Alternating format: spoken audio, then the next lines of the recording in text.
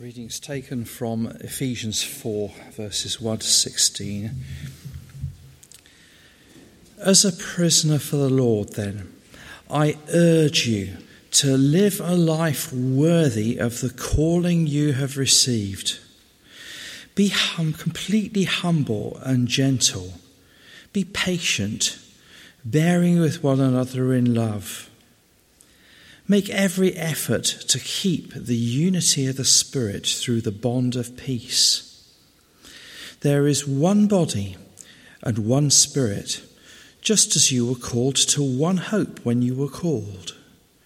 One Lord, one faith, one baptism, one God and Father of us all, who is over all and through all and in all. But to each one of us grace has been given as Christ apportioned it. This is why it says, when he ascended on high, he took many captives and gave gifts to his people.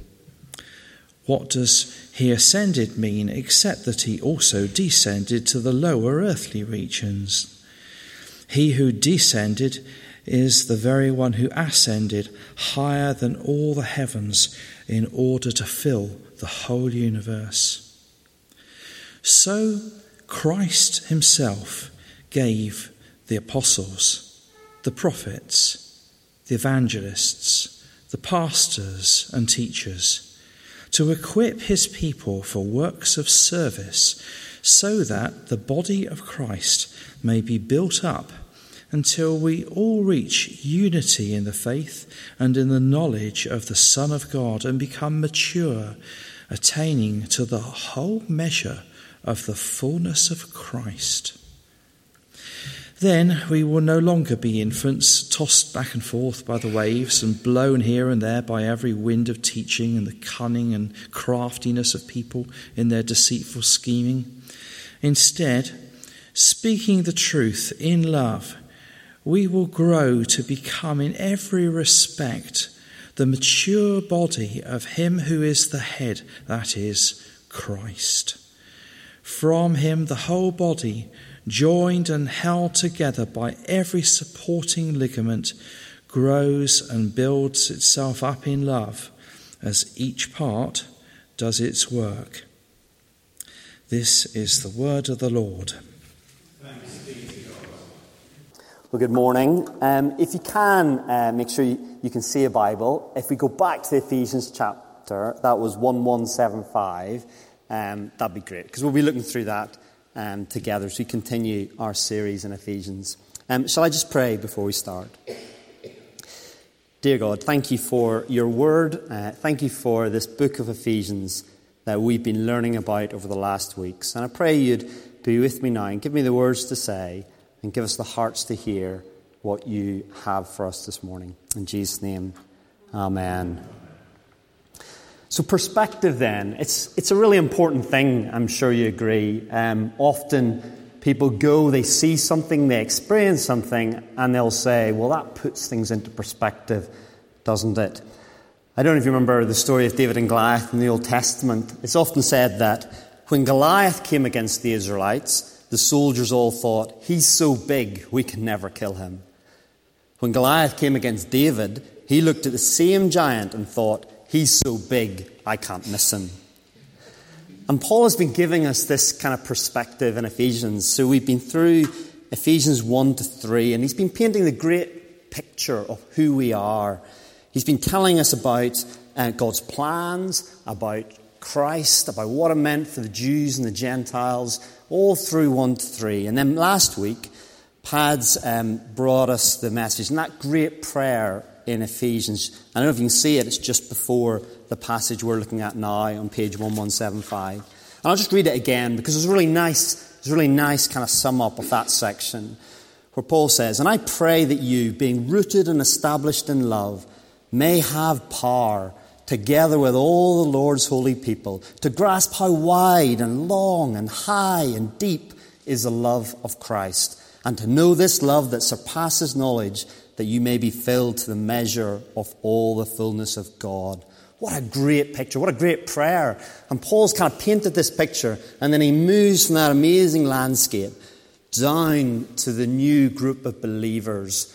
It's the nitty-gritty, to where we often say the rubber hits the roads. And that's what we're looking at in chapter 4. So Paul's moving from the doctrine, the theology, who we are, and now he's looking at the duty, the reality, and how we need to live.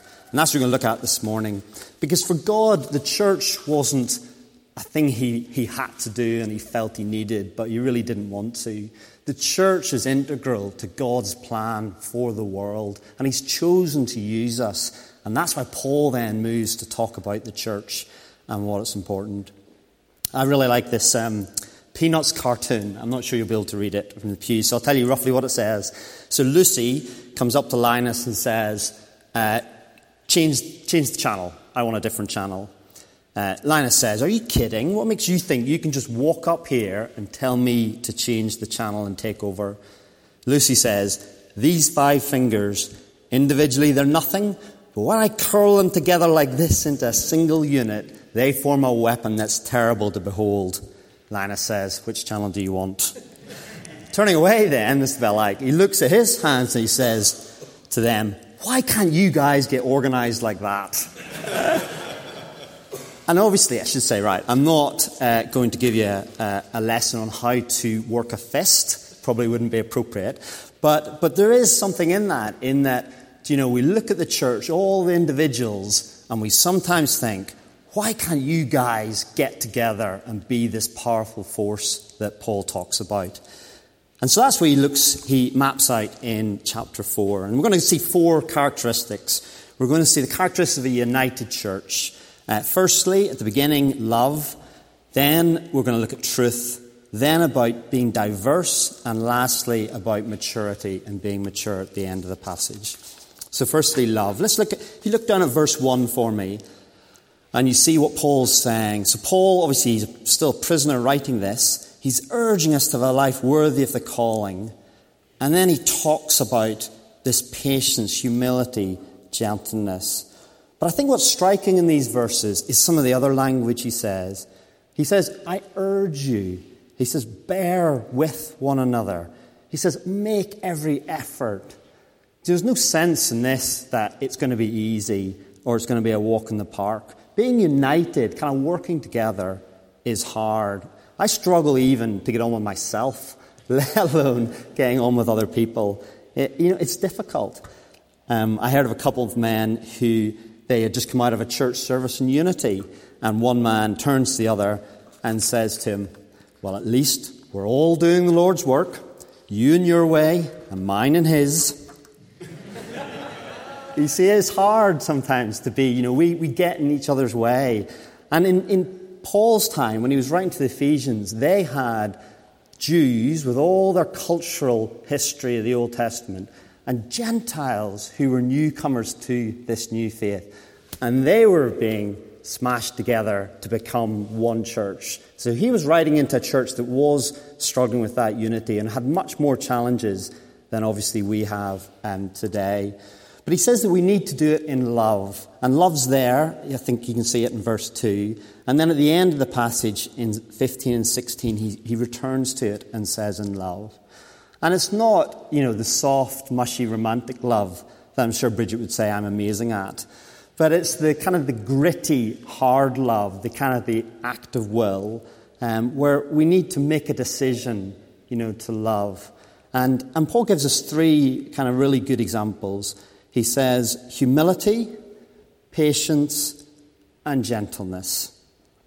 Now, I think these are interesting words in that if ever there were 3 words that are kind of against the prevailing culture of today, I think it's those 3. Because today we hear about self-determination, maybe about urgency and speed, or about assertiveness and rights. And Paul's saying, for us to work together, to be united, to show love, we need to be humble, to set aside what, our pride and the things for us, to be patient and to be gentle, that gentleness that comes across as well. And I think also, practically, when we know people and when we understand them, it's much, much easier to love them and to show those things. And at St. Matthew's, there's great opportunities to get to know people and to come together in small groups. There might be in home groups, might be in seniors groups, might be in women's groups, and there are other groups. And I'd really encourage you to get involved in that, because that makes it easy. We know people, and then we can walk the journey with them. So love. Paul tells us about love, great thing for unity. Secondly then, if you look down in verse 3, he talks about the characteristic of truth. And he says that actually we've got some things in common.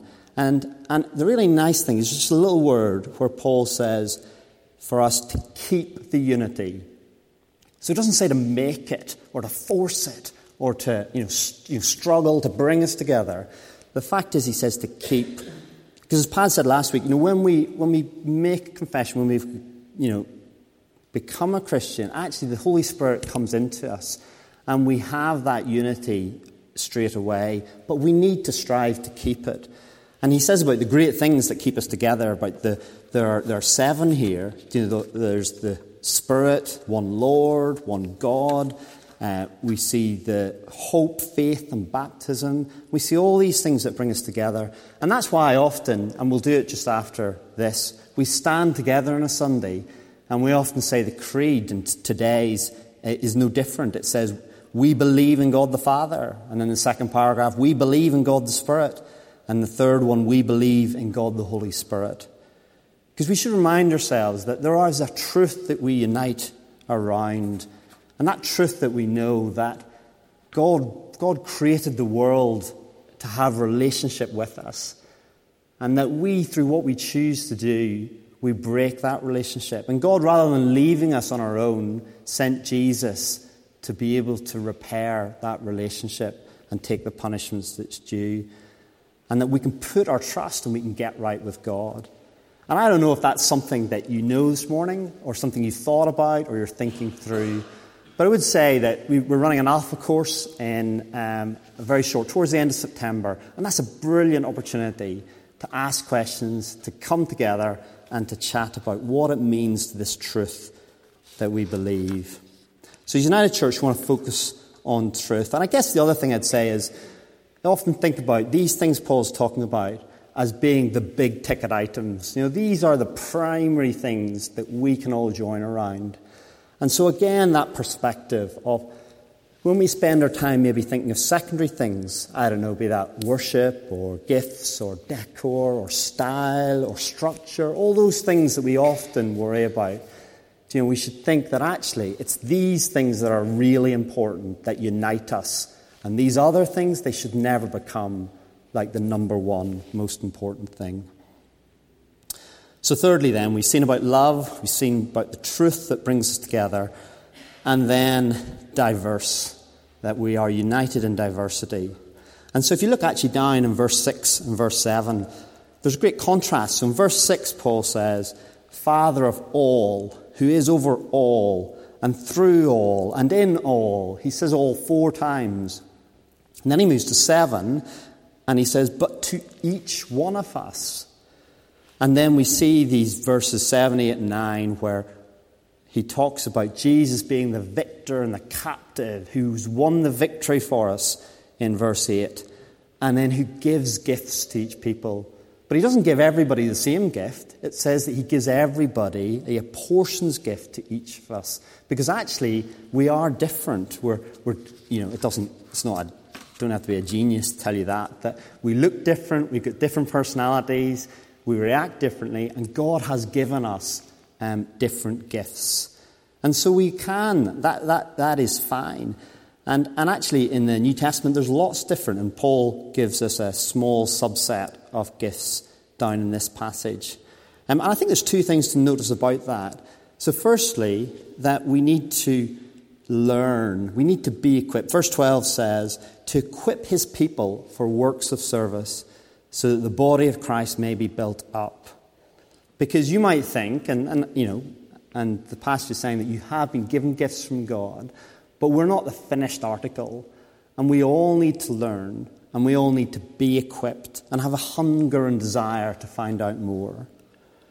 And secondly, verse 12 also says that we're being equipped for a purpose. for works of service, or that's sometimes described as works of ministry. And so that's something that we should do as well, because what Paul's not saying is that God has given these gifts to the leadership to do all the work, but rather he's given these gifts to leadership to equip the church for works of service. So we're the people who are going to be working at that. When we were in London at church, we used to go to All Souls, and there was a minister there, John Stott, and it was often told that when young, keen people would come to him and say, John, I'm going into the ministry, that his first reply was always, and what kind of ministry would that be then? Because his sense was that the ministry is often, we talk about like the ordained ministry. I'm going to be a vicar or a leader or a pastor. What he was saying is we're all ministers. And so you may be a minister in your school to the people there. You might be a minister in your IT company. You might be a minister in the police service you work. You might be a minister to your children. You might be a minister wherever you are, to your neighbours, to your community. That's what we're called to be, to take these gifts and to use them, not to take these gifts and to ignore them. So we're united in diversity. And then just lastly, in maturity, in growing in maturity. And Paul goes on to say that we are united in faith and in the knowledge of the Son of God and become mature, attaining to the whole measure of the fullness of Christ.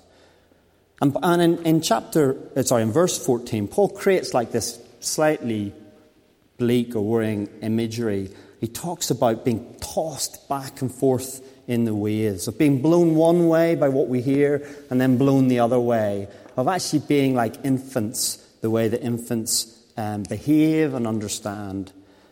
And actually, when you go back to the 12 and 13, he gives you what you need to do to avoid that, which is that knowledge of the Son of God and understanding the fullness of Christ. So we need to have that understanding, that learning to be equipped in the truth that we know.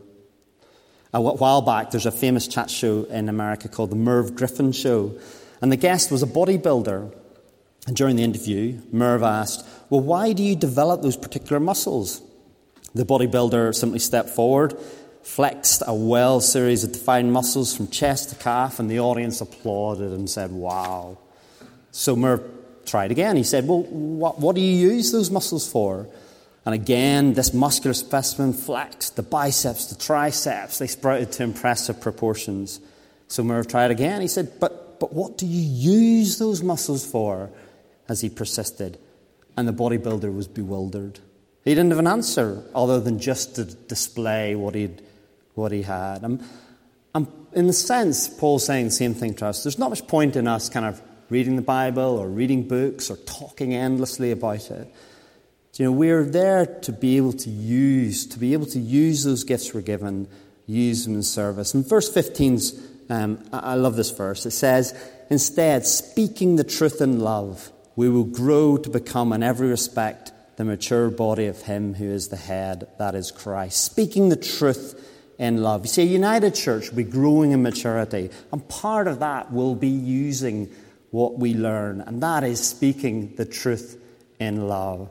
And I love the balance between that truth and love, because sometimes, and I'm guilty of one side, certainly, we err too much on one. So for you, it might be truth. And you're very clear about what the Bible says, and you know that there's a need for salvation, and you know the truth and the reality of judgment to come, and you're anchored and you're not buffeted by that. But actually, you're missing the love, the compassion, the gentleness, the patience, the humility. But maybe for some of you, actually, you err on the love side. And you're very clear we need to support people, that we need to be kind, that we need to be really sensitive about what we say. And you know that the Bible is about Jesus is a God of love. But actually, you miss a bit about the truth, about the fact that there is a judgment, about what the Bible says that is unquestionable. And you're on the path of potentially just making people comfortably going down the wrong way. And so we need to get the balance between the two. We need to balance truth and love, and we need to speak it. And we've got loads of opportunities for that. So as Paz said, we have Back to Church Sunday next week coming up. We have the Alpha course coming up at the end of September. And we have lots of other things just that we can invite people to. And maybe it's for you as you are that minister in your workplace, or minister at home, or minister to your neighbours, that you can speak the truth in love. And let's be thinking about that. Let's be thinking about, in this week as I close, how we can be a church that's united in love, in truth, that uses our gifts, that grows in maturity, but more importantly, speaks the truth in love.